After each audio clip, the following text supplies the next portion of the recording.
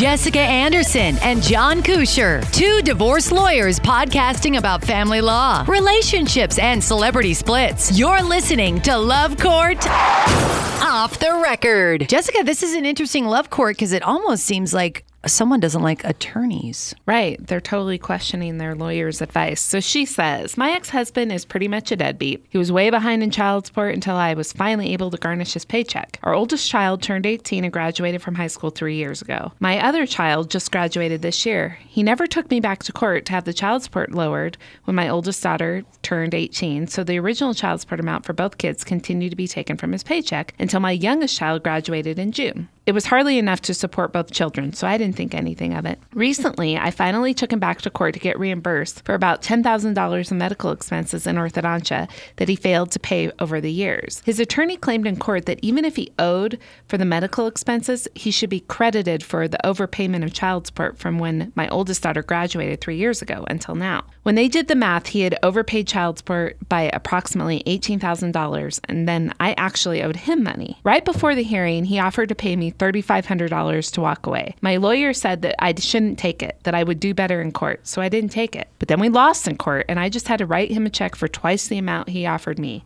I am so mad about this. I feel like my attorney did not give me good advice. I also feel that it was his own fault that he didn't get his child support lowered when our oldest child graduated. I don't understand how this happened. Any advice? Yeah, her attorney gave her bad advice. Where do you want me to go? That's it? Where do you want me to go from that? Okay, so we could talk about the legal implications. I mean, I thought when you started it, she had like a big pile of arrears that it wouldn't have mattered anyway, but I guess that wasn't the case. Again, I noticed right off the bat, he's a deadbeat. Well, he was a deadbeat. He was a deadbeat, but he was giving you money. Right. So I think what happened was she's calling him a deadbeat because he was late in his child support obligation a couple of times. So then she had the DA go and garnish his wages. And so then she was paid because the DA just took it directly out of his check. But when the oldest child graduated from high school and emancipated 3 years ago, child support should have been reduced because now instead of 2 kids, he's only paying for 1. Except it wasn't, and the DA kept taking at the normal amount. And then mom said, oh, but wait, I'm owed $10,000 from back medical expenses, which, by the way, you're supposed to pursue within 30 days of receipt. So I don't understand how she has $10,000 in back paid medical expenses. I mean, hopefully she requested reimbursement and he just didn't pay it. But I'm wondering if maybe she didn't even request reimbursement and is now just trying to get back medical expenses. Yeah, usually the agreements say you waive it after 30 days if you don't provide notice to the other side, right? Right. But I don't know what their agreement says, so I'm speculating on that point. What Dad should have done, though, when the child became 18 and graduated from high school, he should have notified the DA's office. If it doesn't happen automatically, notify the DA's office so you can have your child support adjusted appropriately, but apparently he didn't do that. This issue is actually pending before the Nevada Supreme Court right now because the DA's don't automatically do anything. Let's say, okay, you're going to pay $1,000 a month for 2 kids, and then one child emancipates. The DA isn't going to say, okay, well then your support is $500. The DA is going to say, we're going to continue to assume it's $1,000 until you go back and have your child support modified and looked at based on the fact that now you just have 1 kid. That's interesting because the way they're drafting the orders now, this specific amount for this child and this specific amount for the other child. That's a new thing. Okay. That's new because this is pending in front of the Nevada Supreme Court right now, this exact issue.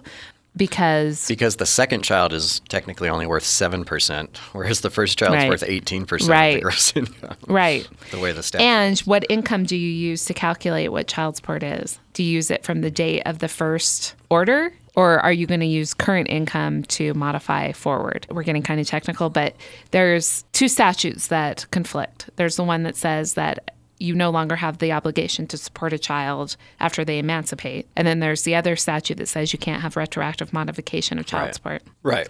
So if your parent paying child support and the child graduates and is 18, then move the DA's office to review and modify child support based on that change. Right. But what if, like this case where you have both parents didn't do anything. Should mom receive the windfall? I want to go back to that, though.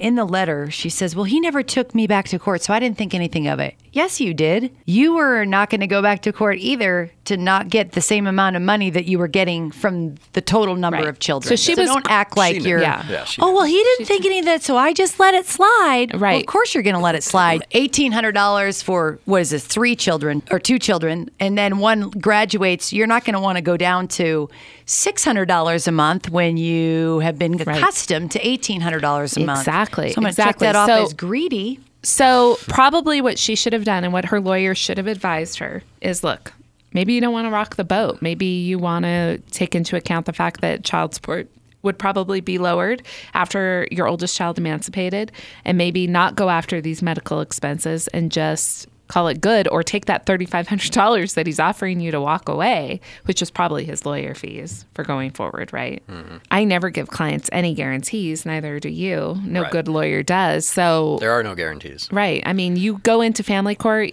there are no winners. Everybody loses, so you cannot assume that, you're going to be victorious. What would you have advised if he came back and said, I have $3,500. I'm ready to give you that right now, and we can be done with it. What would your advice have been to her? Well, I think you look at it very practically, which is you've received more than you're entitled to. How is that fair? What's the total amount that you've received? What's the total amount you're being potentially offered from him, and make a business decision? This seems like it's in your best interest. Otherwise, face the risk of going to court and potentially losing more. Cost-benefit analysis is what you have to do. Would you say that this attorney, if he said to her, the way she's saying it, because this attorney isn't here to defend himself, that he gave the advice maybe to continue on with the fight so that he was getting the money? Because $3,500 seems like the amount that probably would have cost the dad to hire an attorney. Right. So, I mean, if a lawyer is giving advice based on the fact that they need to get paid, that's always a bad thing. I mean, your duty is to your client. I don't know. I mean, I have to assume, unless it's a brand new lawyer or a bad lawyer, that this lawyer said, look, there's a risk going forward. I mean, like I said, this issue is in front of the Nevada Supreme Court right now. So the judge could have come down on either side. The judge could have come down on, nope, you owe $1,000 because you sat on your rights and you didn't seek to modify your support obligation. So you owe that. And therefore, there is no offset. Therefore, you owe her money. But, that issue is not a slam dunk on either side. And hopefully the lawyer said, look, there is a risk going forward. You could take the $3,500 and call it good and not know what the outcome would be, or unfortunately have the result that she actually had, where she had to write him a check. If she hadn't brought the motion, probably nothing would have come of it. She asked for your advice now. There's really nothing else she can do at this point. It's been resolved in court, correct? Yeah. I mean, she could appeal, I guess. I think it's highly unlikely she'd prevail on an appeal. Well, the issue is pending in front of the Nevada Supreme Court right now. But so it's depending on how the court comes down. The only argument is incurred child support. We can't go back and retroactively modify a child support order, right? That would be her argument. Right. And his argument is, by operation of law, I don't owe for my first child. And that is the issue that's pending. I mean, I don't want her to spend more money on this, because I think anytime you fight child support orders, you're fighting a losing battle. So financially, it doesn't make a lot of sense. But if the Nevada Supreme Court says this constitutes a retroactive modification of child support and therefore is improper, I mean, the district attorneys filed an amicus brief. And an amicus brief is a party that's invited to intervene by the Supreme Court to say, what is your opinion on this matter? So in Nevada, the district attorneys from Washoe County and Clark County both filed an amicus brief saying that we think that this constitutes a retroactive modification of child support and therefore shouldn't be redone. Like, whatever, he sat on his rights, that's his own problem. But the family law section also issued an amicus brief on the opposite side, saying it's by operation of law, there's... I think because the district attorney's offices don't want to have to do more work and monitor every case, isn't that kind of the basis for their opinion? It's like, don't make us do this. It's the party's obligation to do this. Right. Which I understand. I mean, they have so many cases to enforce. Your friend Susie was really up in arms about it. I love Susie and Carrie. I think they do a great job. I just think that it's interesting that this has to be modified by the Supreme Court in Nevada. It seems to me like if I was a judge and you said, okay, well, Tommy turns 18 in 2000, 2017, we're going to have this amount paid until he's 18, unless, because you've told me, Jessica, in regards to college, usually people negotiate that into a divorce settlement. The child is over 18. You agree in your divorce settlement. You can agree to that. You can. It's You not can. But I'm typical. just saying, you can. If that was not made, it seems to me to make things easier, since you shouldn't be having to pay child support after your child is 18, that it would just be automatic that when in court the first time, well, we know Johnny's turning 18 in 2017, then at 2017, that will stop. Right. Your agreement, your order should specify what happens, like Kusha was saying, they're doing now with the district attorney's withholding. It should say what's going to happen when the child emancipates. But a lot of orders don't. A lot of old orders don't. Mm-hmm. And so we're dealing with this issue now. I think the bottom line is she should have considered his offer for settlement, because she would have walked away with at least part of the money that she thought she was owed. Instead, she ended up paying him. As an attorney, that's like the worst scenario that your client could be in. Greed, 7 deadly sins, right? But don't blame your lawyer. It's not the lawyer's fault, right? It's never the lawyer's fault, Connie.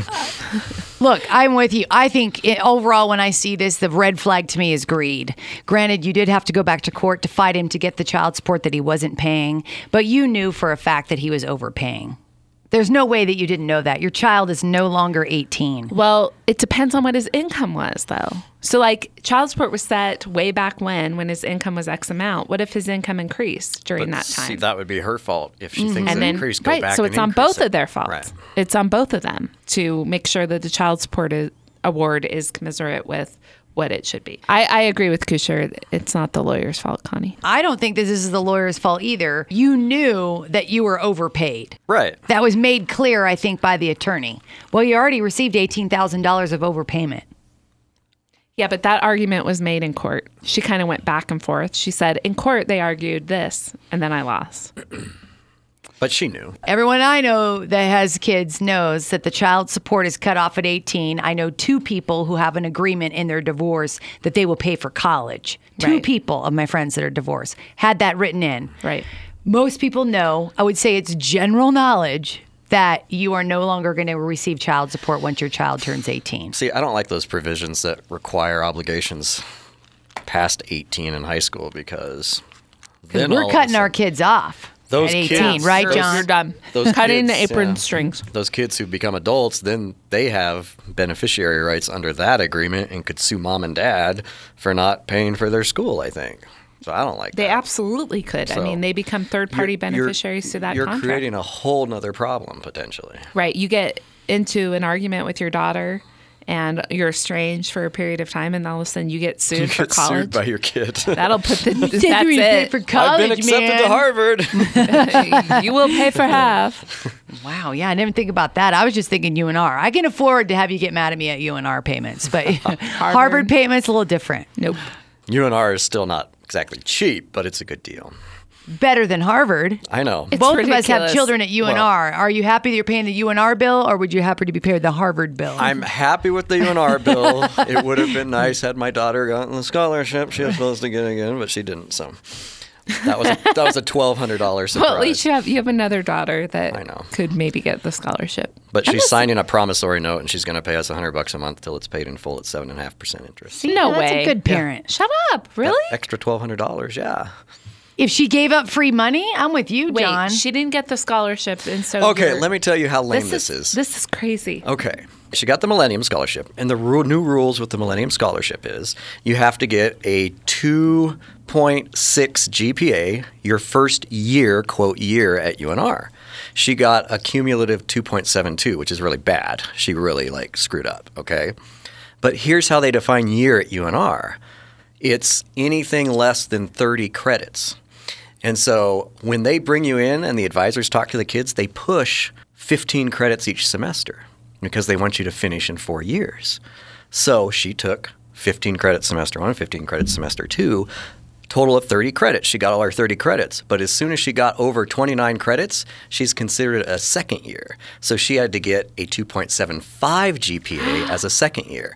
So they totally screw all these kids because they push them to 30 credits. This sounds like a lawsuit. But if you're below 2.75 after that 29th credit, you're in second year and you don't get the Millennium Scholarship, and then you have to reapply the next year. And to me, that's just total BS. This is ridiculous. So the statute was set up with first year. It doesn't define what years are in the statute.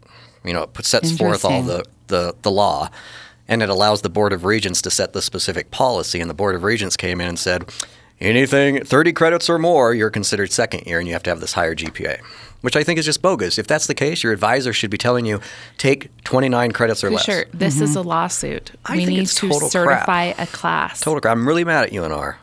I'm not going to the football game tonight. Furious. You're on notice. The thing is that the three We're of gonna us, sue your all ass. three of us are in the same boat because our other kids ain't gonna get a millennial scholarship Yeah, because it there's ain't not gonna be any available money anymore. left. They're That's done. true. God bless Kenny Gwynn and Yeah. the tobacco industry and Bill Clinton. Thanks for smoking.